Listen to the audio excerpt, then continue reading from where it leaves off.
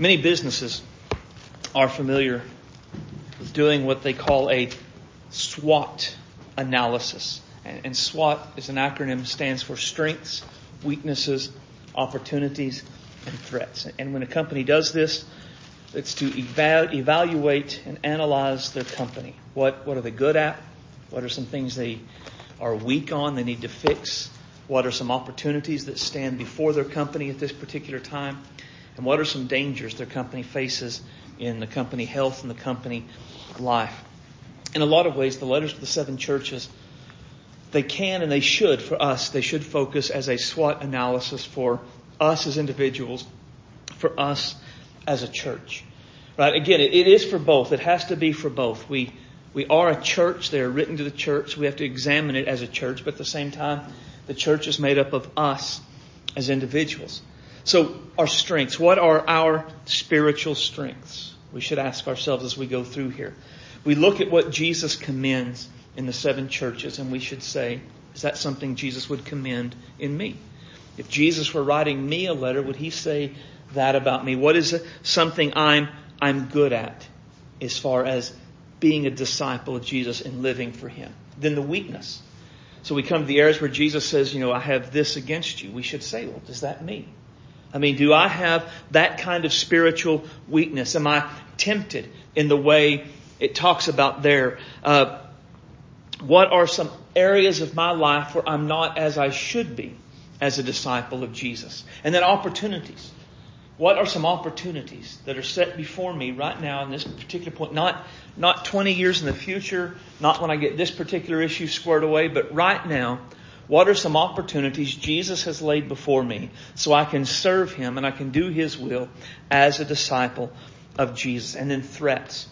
What poses a particular threat to my spiritual life right now in this particular area? Not what might happen in 10 years, but right now at this point in my life, what is a particular spiritual threat for me? So we look at it as individuals, but we should also look at it as a church. As a church, there are some things we are good at. There are some things we are strong in. What are those things? What are our strengths as the Northridge Free Will Baptist Church? But at the same time, being honest about our strengths requires that we're honest about our weaknesses. Because while there are things we are good at, there are things we are not so good at. What are our spiritual weaknesses? What are some things we don't do well, we need to work on to try to fix? What are opportunities? What are some opportunities we as the Northridge Free Will Baptist Church in 2021 we have right here, right now? Moving in, not something that may come or may not come, but right now, what are some opportunities we have to be a beacon of hope, to be a gospel mission, to take the gospel to Guyman and to the ends of the earth? And then what are some threats? What are some issues we as a church face that if not kept in check, if not dealt with and addressed, could bring about the end of our church? And we don't like to think like that, but the reality, 3,000 plus churches closed last year. And 3,000 plus churches will close this year. And make no mistake, every one of them said at one point, that won't be us. So what are some threats that if we don't deal with could lead us to the place where that is the issue we're facing? We're having to have a special business meeting and vote. Do we just need to close up and sell the building and donate the money to this? What do we need to do? What are the threats we as a church face? We can go through this, and as we go through these 7 letters, we can come out on the other side stronger and healthier and better able to face the opportunities and the challenges that whatever 2021 is going to bring. Now, our first letter is to the church in Ephesus. So open your Bible if you haven't already to Revelation 2, verse 1 through 7 should be page 949 in your pew Bible. When you find that, I must get a stand to honor the reading of God's Word.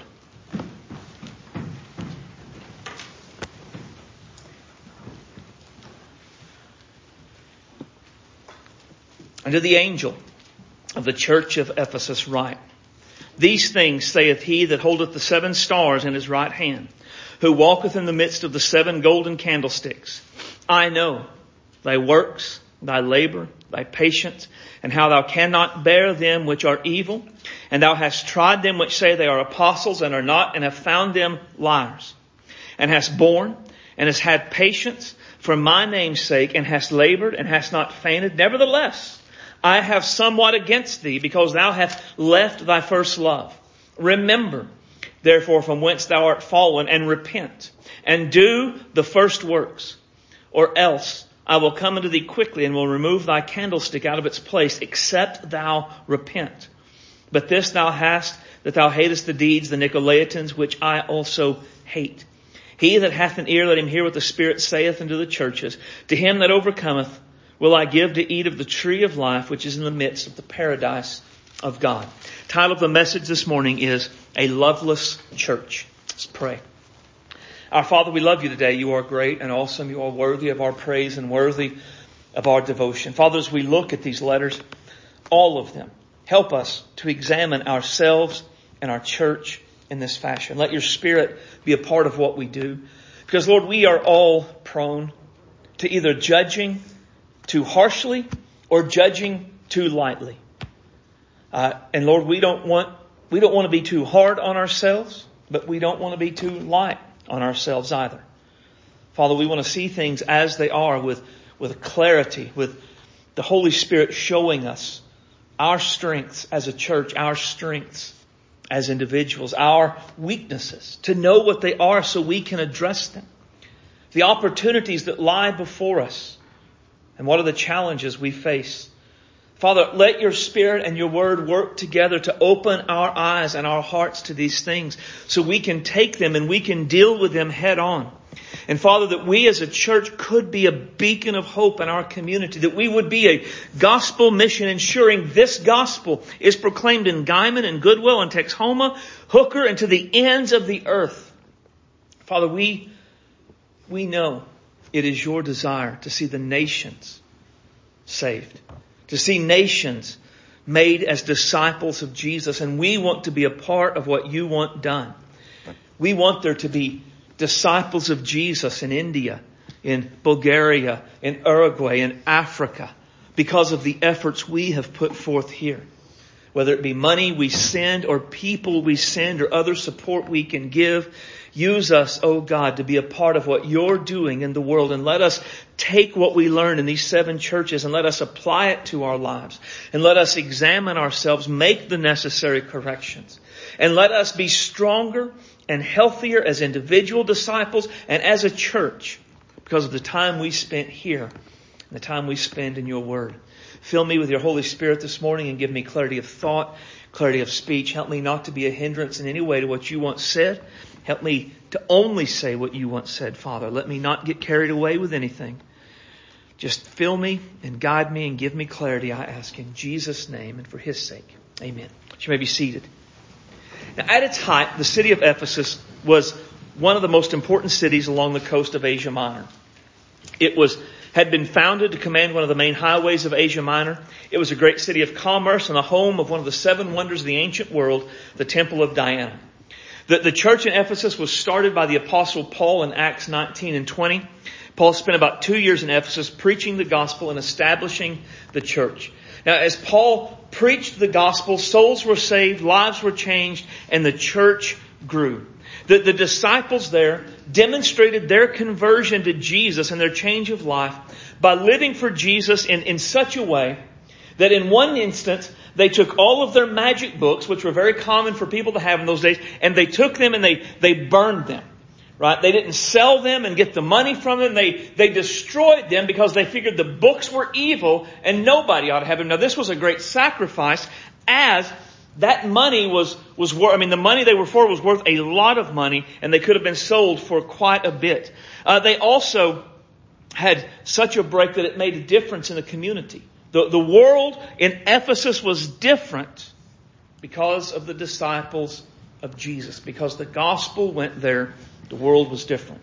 Now, this was about 40 years prior to Jesus sending this letter. And in those 40 years, things had changed a little bit. Some things had stayed, some were still good, but there were some issues that needed to be corrected, and Jesus dealt with those head on. Now, of course, if you're familiar with these 7 letters, you know that verse 4 and 5 deal with the main issue. Nevertheless, I have somewhat against thee, because thou hast left thy first love. The issue is the church had left its first love for Jesus. There was a time when their service and their devotion to Jesus was based upon the fact they loved Jesus. But over time, that had changed. Over time, their service and their devotion to Jesus was based upon something other than their love for Jesus. Possibly this is what was supposed to be done. Possibly a legalistic sense of self-righteousness. I do this in order to be saved. And Jesus told them to repent and to do their first works or else. And we'll talk about the or else in a little bit. But the main thought for us to understand today is the life of a disciple of Jesus should be marked by loving devotion to Jesus.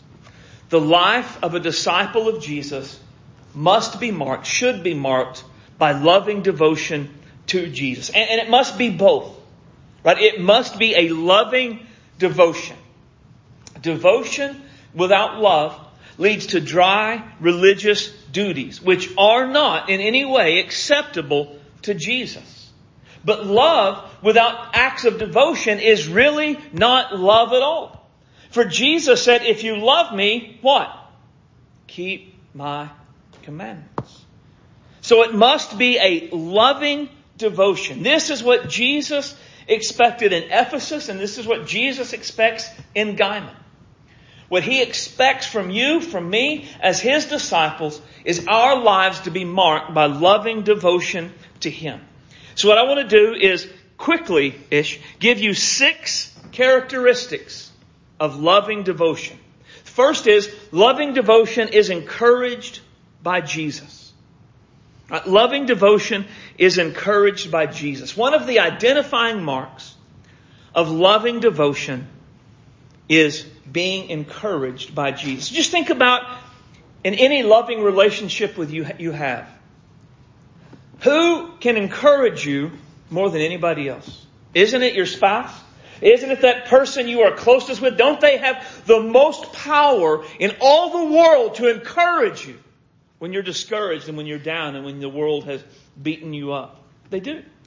And for a disciple of Jesus, we should be able to find encouragement in Jesus, because it's easy to get discouraged.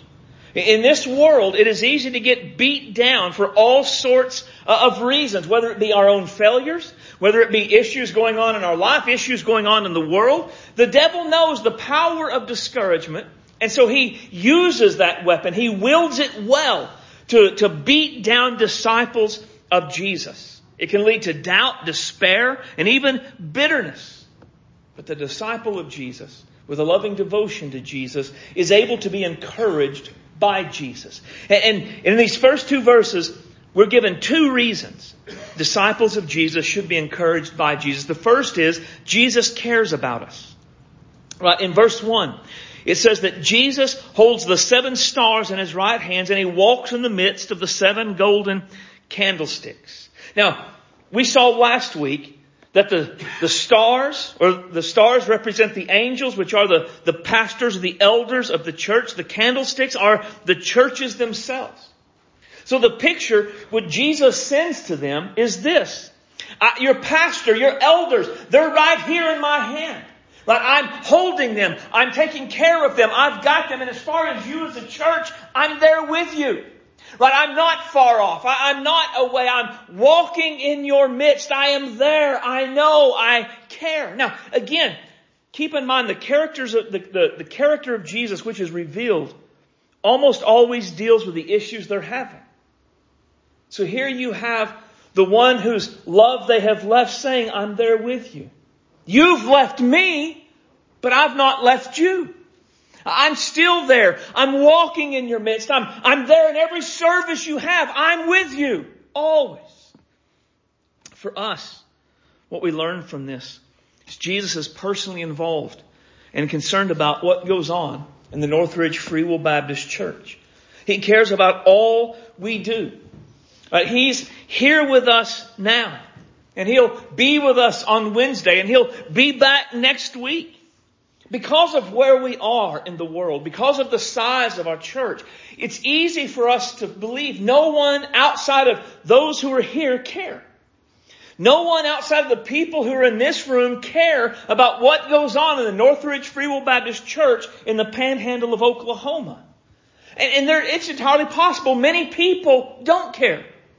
But the one person who matters, the one person who is significant and important, he does care. And He is here. He is with us. He knows personally what's going on in your life and mine. He knows what's going on in our church as a whole and in our lives as individuals. But make no mistake, Jesus isn't concerned about buildings. And Jesus isn't concerned about denominations. He's not in the business of building Free Will Baptist or Southern Baptist or Nazarenes. He's in the business of redeeming people. He died for people. And He changes them and saves them and walks with them. He cares about what goes on here. Not because we're a Free Will Baptist church with a nice building. But because you're here. Because I'm here. And He cares about us. Jesus cares about us. That's an encouraging thought. The disciple of Jesus can know, no matter what the world says, no matter what's going on in the world, Jesus cares about me. Can find encouragement. But not only does Jesus care about us, Jesus knows about us. Look at verse 2. I know thy works. And we'll talk about that in just a second. But I just want you to know it says, I know.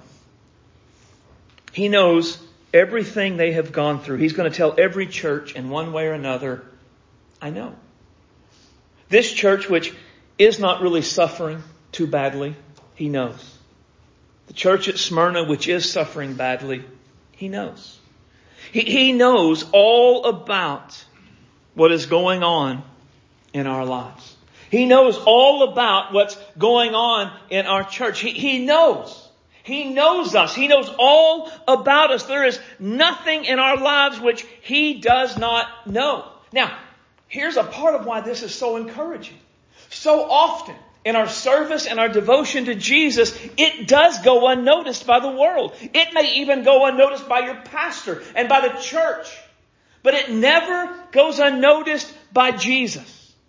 We shared the gospel. They weren't saved. Nothing happened that we can saw, but Jesus saw. He knows what we did.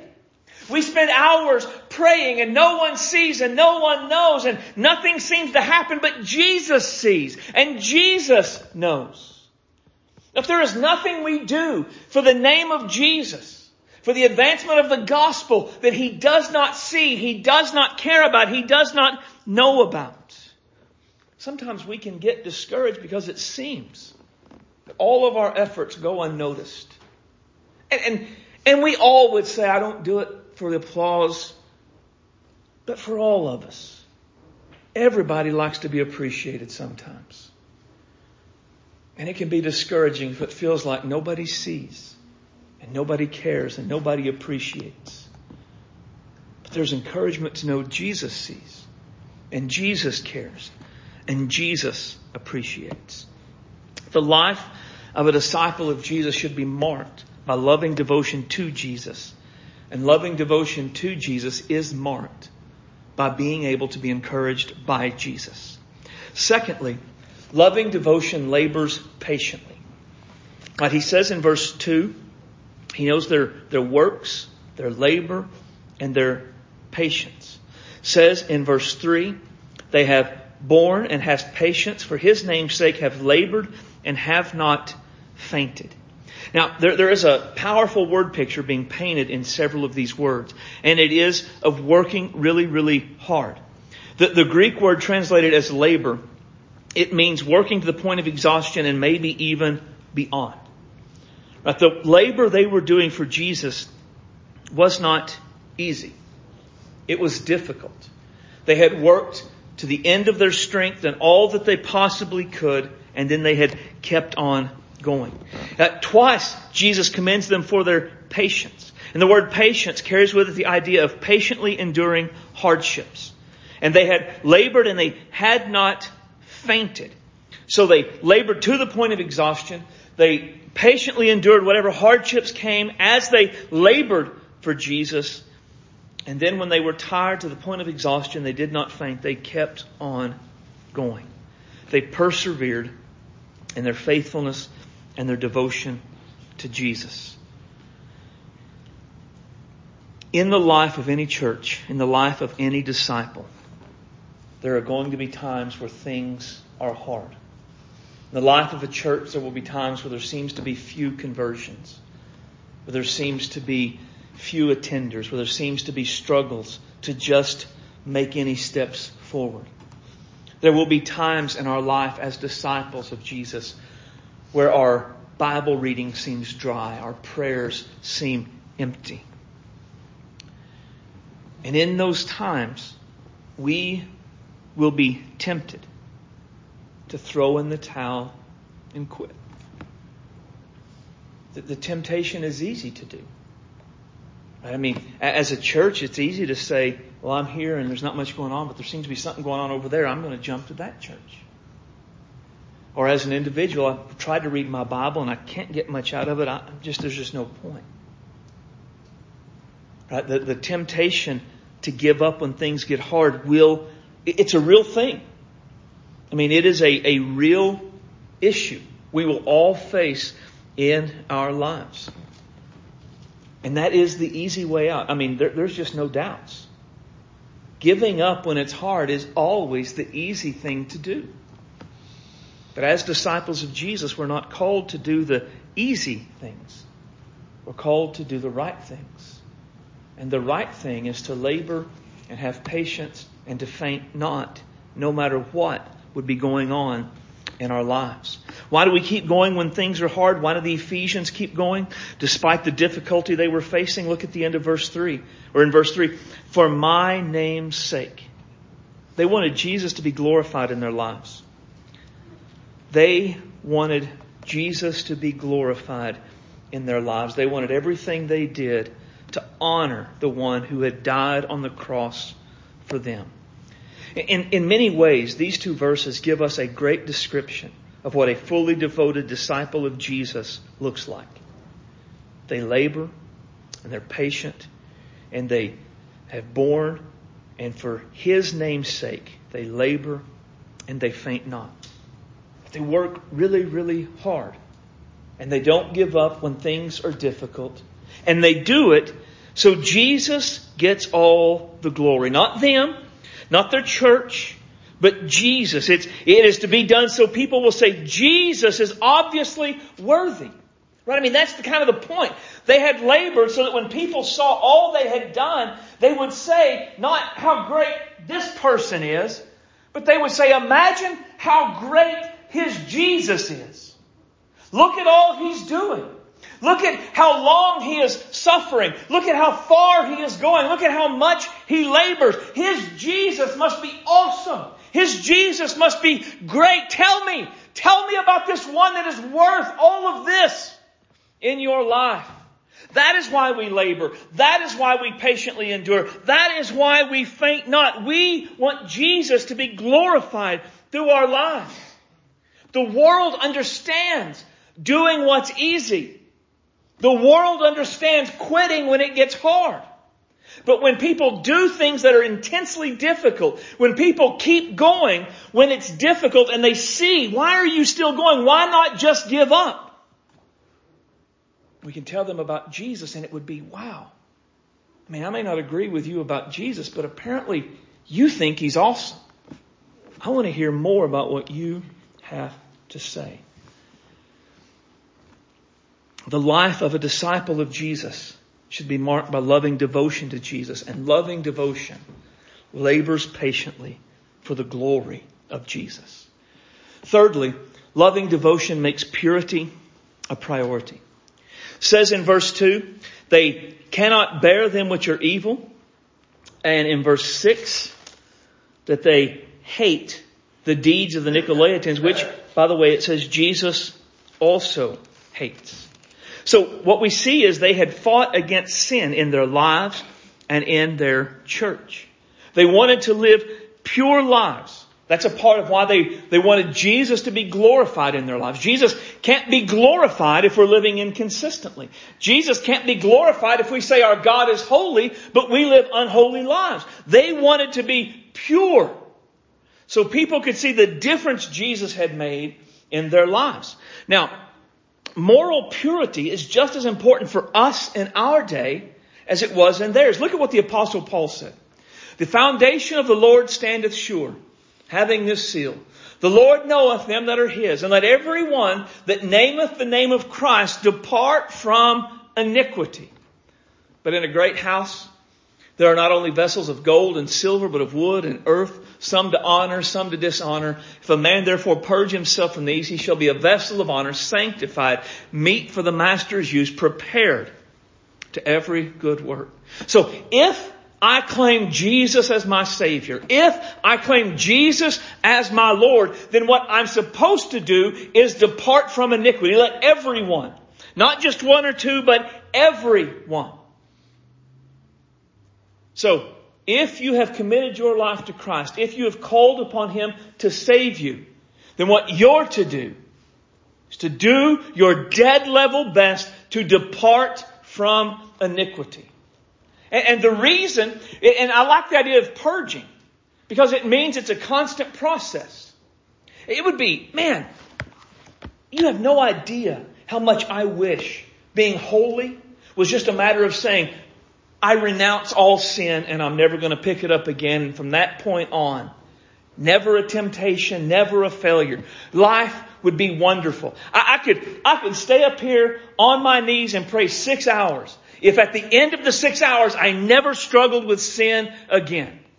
But sadly, that is not the way it works. There is going to be a constant purging, a constant purifying which takes place in our hearts and in our lives. But there's a promise associated with it.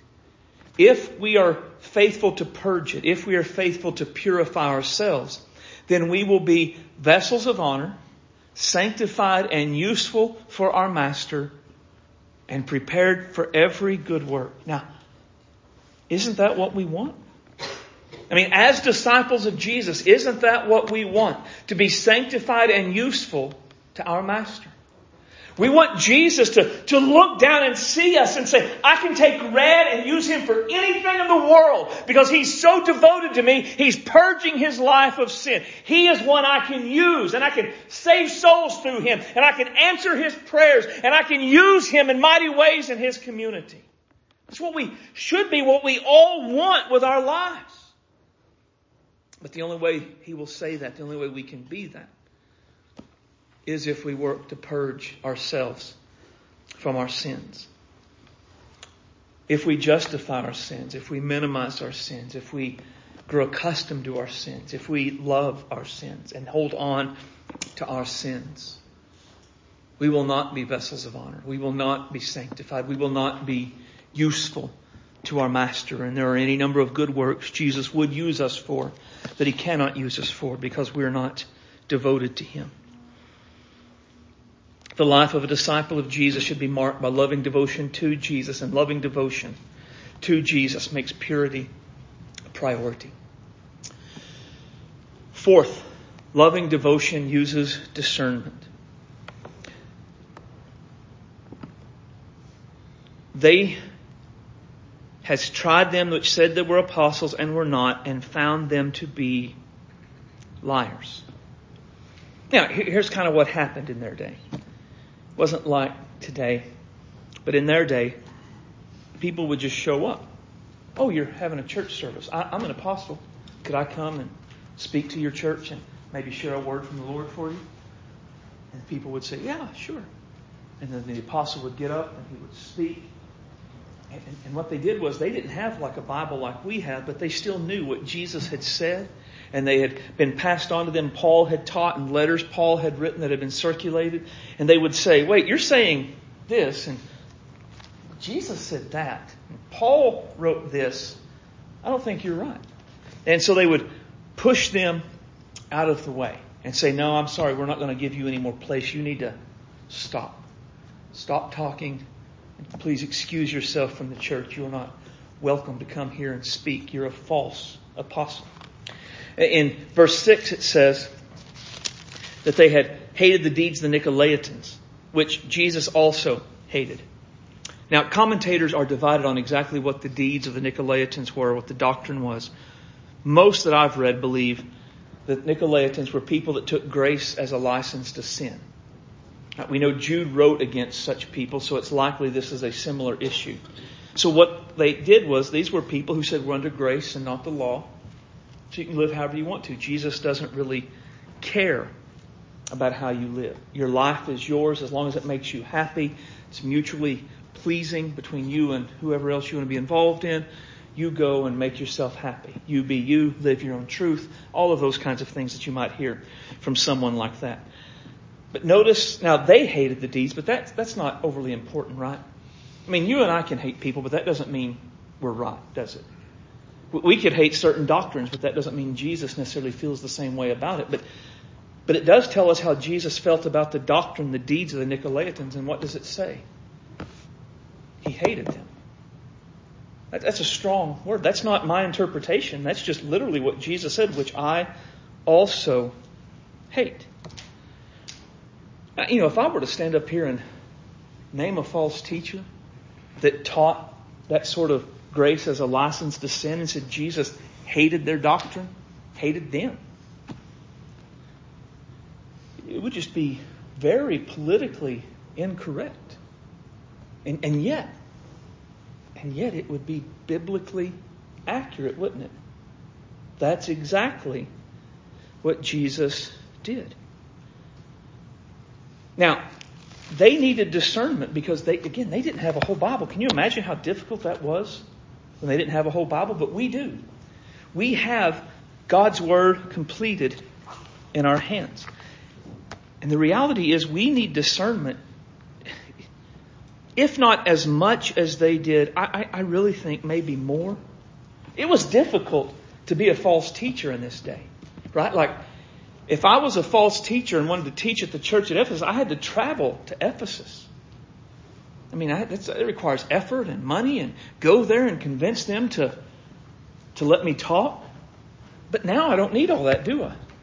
Now I can get my iPad and I can set it up and I can go on Facebook Live and I'll be like, hey, it's the Prophet Stacy here. Let me tell you what the Lord has laid on my heart lately. And if I say what people want to hear, right? If I say what's popular, if I say what certain groups want to hear, then it's going to get shared. And then it'll get shared again, and it'll get shared again, and it'll get shared again and again. And before long, some random Gomer in Guyman, Oklahoma, has prophesied to thousands of people all over the world. And half of them are saying, that's exactly right. Why? Because that's exactly what they wanted to hear. Yes, that's what I wanted to happen. Truth. God said it. And the other half will say, no. God would never say that. God would say something different. But over on this group, there's another prophet who's saying something different. And he's saying what they want to hear. And so they're sharing it as what's true. How do we know? How do we know what's right and what's true? We have to test it against what God has said. Listen, our world is filled with false prophets right now. It always has been. But here recently, God has revealed many of them. They made all of these predictions about how certain events in November were going to go. And what would happen in January on the 20th. And they said, the Lord told me this would happen. And what they said didn't happen. According to Bible, what does that make them? False prophets. False apostles. And we know that. It's clear. Deuteronomy says if a prophet says a word from the Lord and it comes not to pass, He did not speak for the Lord. So any prophet we listen to who made a prophecy about the election and their prophecy was wrong, we need to unfollow them, delete them, because they are false apostles, false prophets. They have lied in the name of the Lord. And we have to notice that. Now, you say, but they look so kind and they look so much like us. But the Bible says, God's Word says, that for an apostle of Satan to appear as an angel of light, or to appear as an apostle of Christ, is no big deal. Why? Because Satan himself can appear as an angel of light. Jesus warned false prophets would be like wolves in sheep's clothing. Paul talks about people who will use gospel but preach another gospel, who will preach Jesus but are talking about a different Jesus, who will mention the Spirit but they refer to a different Spirit. Listen, just because someone says gospel, Bible, Jesus, Holy Spirit, that does not even mean they're saying the same things we do. So how do we know? What do? We test it against Scripture. That's what the Bible says to do. 1 Thessalonians 5:20 through 22. Test all things. Prove all things. Hold fast to that which is good. Abstain from every appearance of evil. We've often taken abstain from every appearance of evil to mean don't do anything that people could say is a sin. That's not what it means. It's given in the context of prophecy. If someone makes a prophecy and it doesn't hold up to the muster of Scripture, it has an appearance of evil to it. What are we to do? Not to say, well, most of it was okay and I like some of it. No, we're to throw it all out. We'll talk about false teacher multiple times throughout our study in the 7 churches, because false teachers always been a problem. And they always will be. And in a day like ours, where any Gomer from his mother's basement can get online and go viral, the need for discernment is greater than it's ever been. We are fools if we believe everyone who says they're talking in the name of Jesus. Test me. I have said multiple times, test me. Prove me. I'm pretty confident what I'm saying is the Bible. If I'm not, I want to repent of it. I don't want to be wrong. So don't take what I say. Go today.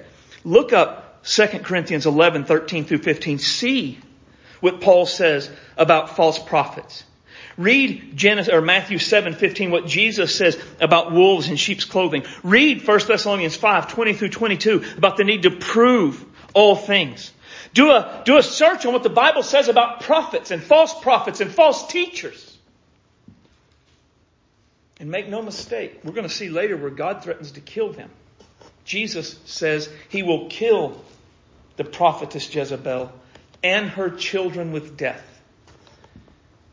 False teaching, false prophecy is no minor thing. It damns people to hell, and Jesus destroys the false prophets. Make no mistake. The life of a disciple of Jesus should be marked by loving devotion to Jesus, and loving devotion to Jesus uses discernment. 5th, loving devotion loves Jesus. This could sound obvious, but this is the point of the book, of this particular letter. Now, from all appearances, all we've seen, this is a really good church, right? They're active, they're devoted, they're spiritually mature, it seems. They have discernment, they're doctrinally sound, they're morally pure. And yet there's still, nevertheless, I have somewhat against it. There's still something. It's not as it should be. And what they were guilty of is something that is really difficult to even notice in ourselves. And it is almost impossible to notice in others. But to our Lord, who knows our hearts and our thoughts as well as our actions and our speech, it was very clear. They had left their first love.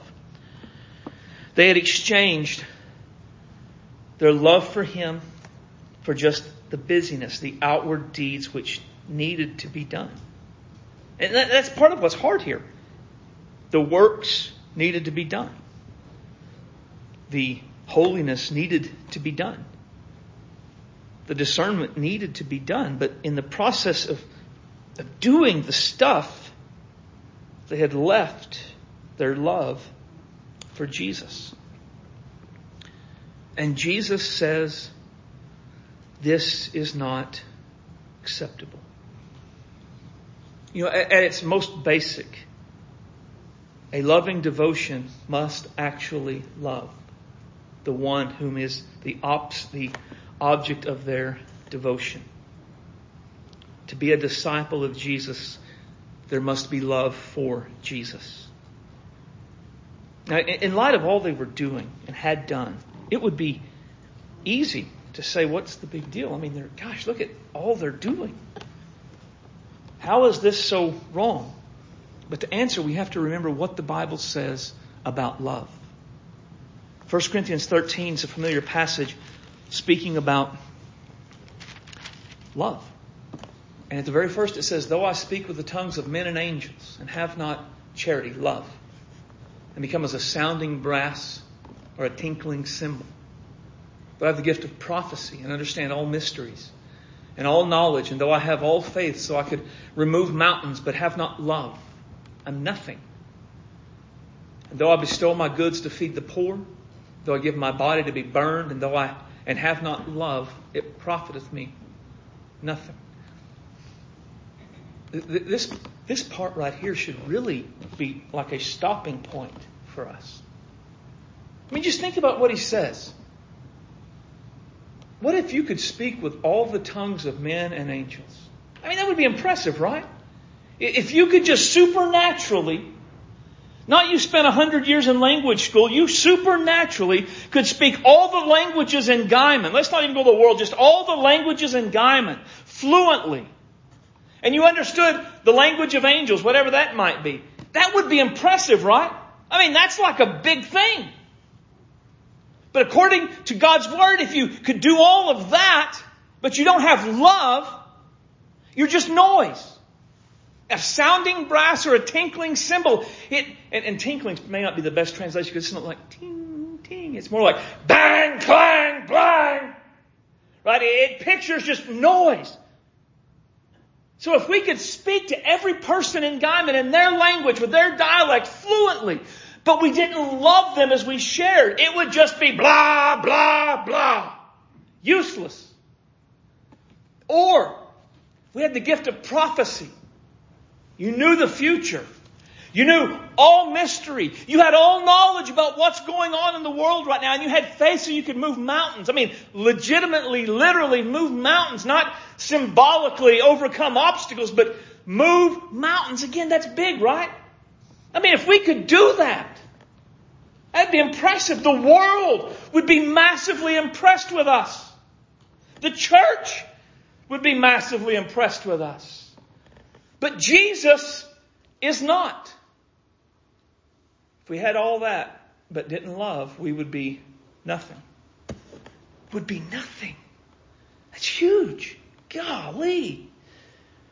Or imagine you sell all that you have and you used all of it to feed the poor. You donate all of it. You don't keep any of it for yourself. Or you go to India and in the process you are a martyr for the gospel of Jesus Christ. Those are big things, right? And yet you didn't love. That sacrifice would profit you nothing. Now, we often interpret this in light of our love for one another, and that's a valid application. But we're to love who first? So if I do all of these things, but I don't love Jesus, then my speech is a noise. We are nothing. And it profits us nothing. A loveless devotion, even a devotion like what we see in Revelation 2 and 2 and 3, is not acceptable to Jesus. no matter how much we do. You say, well, why? Well, what is the first and great commandment? To love the Lord our God with all of our heart, soul, mind, and strength. The second is like unto it, to love our neighbor as we love ourselves. And upon these two commandments hang all the rest of the law and the prophets. That's a big thing. If you've read the book of Leviticus, where it talks about the sacrifices of the law in minute detail, you know that's a tremendous statement. Why is loving God with all your heart, soul, mind, and strength, loving your neighbor as yourself, so important? The reason is because if we do that, we'll do everything else. If we were to look at the 10 Commandments, the first 4 of the 10 Commandments deal with our relationship with God. The last 6 deal with our relationship with people. If I love the Lord my God with all my heart, soul, mind, and strength, I will do the first 4. And all of the applications of that found throughout the rest of Scripture. And if I love my neighbors, I love myself, I will keep the last 6 and all of the applications of that found in Scripture. Now, the reason this was so significant when Jesus taught it, the religious leaders did all kinds of things. Right? I mean, they were busy. They served. They did things. They sacrificed. They gave money. They took vows. They kept their vows. They did a lot of things with their religious activity, but they had missed the biggest thing. They didn't love God, and so they didn't love His people either. The lesson, the danger. It's possible for us to get busy in religious activity and miss out on loving Jesus with all our heart, soul, mind, and strength. We can come to church every time the doors are open. We can give generously. We can share the gospel. We can do any number of things. But if we don't love the Lord our God, we have missed what is really most important. Now listen, I believe we ought to come to church. I believe we ought to share the gospel. I believe we ought to give generously. I believe we ought to do all sorts of things. But if we do all sorts of things, but we don't love Jesus with our heart, soul, mind, and strength, we have missed it all. According to Jesus, loving Him is more important than all of our labor and all of our works and all of our patience and all of our discernment and all of our holiness. And according to 1 Corinthians, it's more important than all of our spiritual gifts and all the sacrifices we can make. If we were to sum up what Jesus says here and what Paul says in 1 Corinthians, we could say a loveless devotion is a worthless devotion. Because it is not valuable to Jesus at all. Now, again, let me show you this is important. Look at the last of verse 5. He says if they don't do this, He's going to come to them quickly and remove the candlestick out of its place, except they repent. The candlestick's the church. So what's going to happen? If they don't repent of their loveless devotion and go back to loving devotion to Jesus, He is going to come and He is going to close the church down. Again, that's a huge thing, right? Jesus would rather there not be a church in a given location than there be a loveless church in a given location. How significant is this? The life of a disciple of Jesus should be marked by loving devotion to Jesus, and loving devotion loves Jesus. And then finally, loving devotion trusts Jesus' promises. Verse 7. To him that overcometh, I will give to eat of the tree of life, which is in the midst of the paradise of God. All who overcome in Ephesus, who repent, remember where they were, repent of their loveless state, go back to do their first works, overcome the dry, dusty spot in their heart and begin to love Jesus, they will eat of the tree of life, which is in the midst of the garden of God. Now, the tree of life, I think ultimately, this just speaks about they'll be in heaven. I mean, the tree of life speaks of the fruit that we eat of. It gives us the fullness of eternal life, the fullness of life in general. It's in the garden of God, which I think would be, or the paradise of God, which I think is heaven at the end of the book. So the picture is those who love Jesus and have a loving devotion to Jesus they go to heaven, is ultimately kind of what it says. And as I was thinking about that, it reminded me of something a pastor said in a book I was reading once, or a sermon. I think it was a sermon. And he said this: heaven isn't a place for those who fear hell. Heaven is a place for those who love Jesus. Heaven isn't a place for those who fear hell. Heaven is a place for those who love Jesus. If I didn't love Jesus, what would make heaven grand? If I didn't love my wife, what would make our home grand? If I don't love Jesus, why would I want to be in a place where He is the center and the focus and the object of it all? And this is the promise. So those who love Jesus, have a loving devotion to Jesus, they believe this promise. And so they labor, and they're patient, and they work, and they use discernment, and they check their heart to make sure they love Him. They, as the author of Hebrews says, they joyfully endure the plundering of their goods, knowing they have a more enduring possession for them in heaven. If I believe one day, if I overcome, I will get to eat of the tree of life in the midst of the paradise of God, I will fight the idols of my heart to ensure I love Jesus with all my heart, soul, mind, and strength. And I will labor for Him. And I will find encouragement for Him. And I will use discernment so no one leads me astray from Him. And I will be holy unto Him because I want Him to be glorified in my life. Those who love Jesus will overcome. And they will eat from the tree of life in the paradise of God. So as we come to the end of the message, the question we all have to wrestle with: have I become an Ephesian Christian? Have I left my first love? Now, as we've seen, this doesn't mean we've stopped serving Jesus. Doesn't mean we've stopped reading our Bible or praying or going to church or any of that stuff. It just means we've stopped loving Jesus as our first love. Think about when you first got saved. How wonderful Jesus was. I mean, when you first understood who He was, what He had done, that joy you felt, the way you did things, and you joyfully served Him, you just were excited. Do you still have that today? Now, here's where we get cynical. We say, well, yeah, but I've matured. And I mean, you just can't stay like that forever. Wow. What if we said that about our marriages? Right?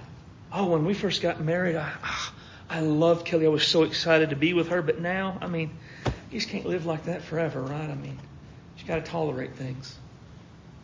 Well, that would be exciting, wouldn't it? Wouldn't that make for a healthy, happy, wonderful marriage? If we wouldn't say that about our spouses, why would we say that about our God? There should be a continual excitement. Is it there? And if it's not, then we have to recognize this is where we are. Now, this failure isn't fatal. Jesus gave the cure. Remember what it was like when you first got saved. Remember what it was like when you were first, what the old timers would call, on fire for Jesus. Remember how that felt. And then repent. Repent of letting that go away. Repent of letting that fire be replaced by something else. And then return. And do those first works again. This is what we have to do if we have become like the Ephesians. And I couldn't say.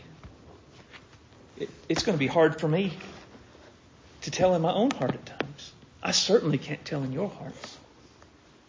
This is a time where we seek the Lord and say, Lord, search me and try me and show me. Maybe you already know. Maybe you already feel it. This is a time to deal seriously with God, as His Word has dealt seriously with us. And let me say one last thing, and we'll have our time to respond. If you can't remember a time when you felt that way about Jesus, can I suggest to you that your deepest need today is to repent and believe and be saved?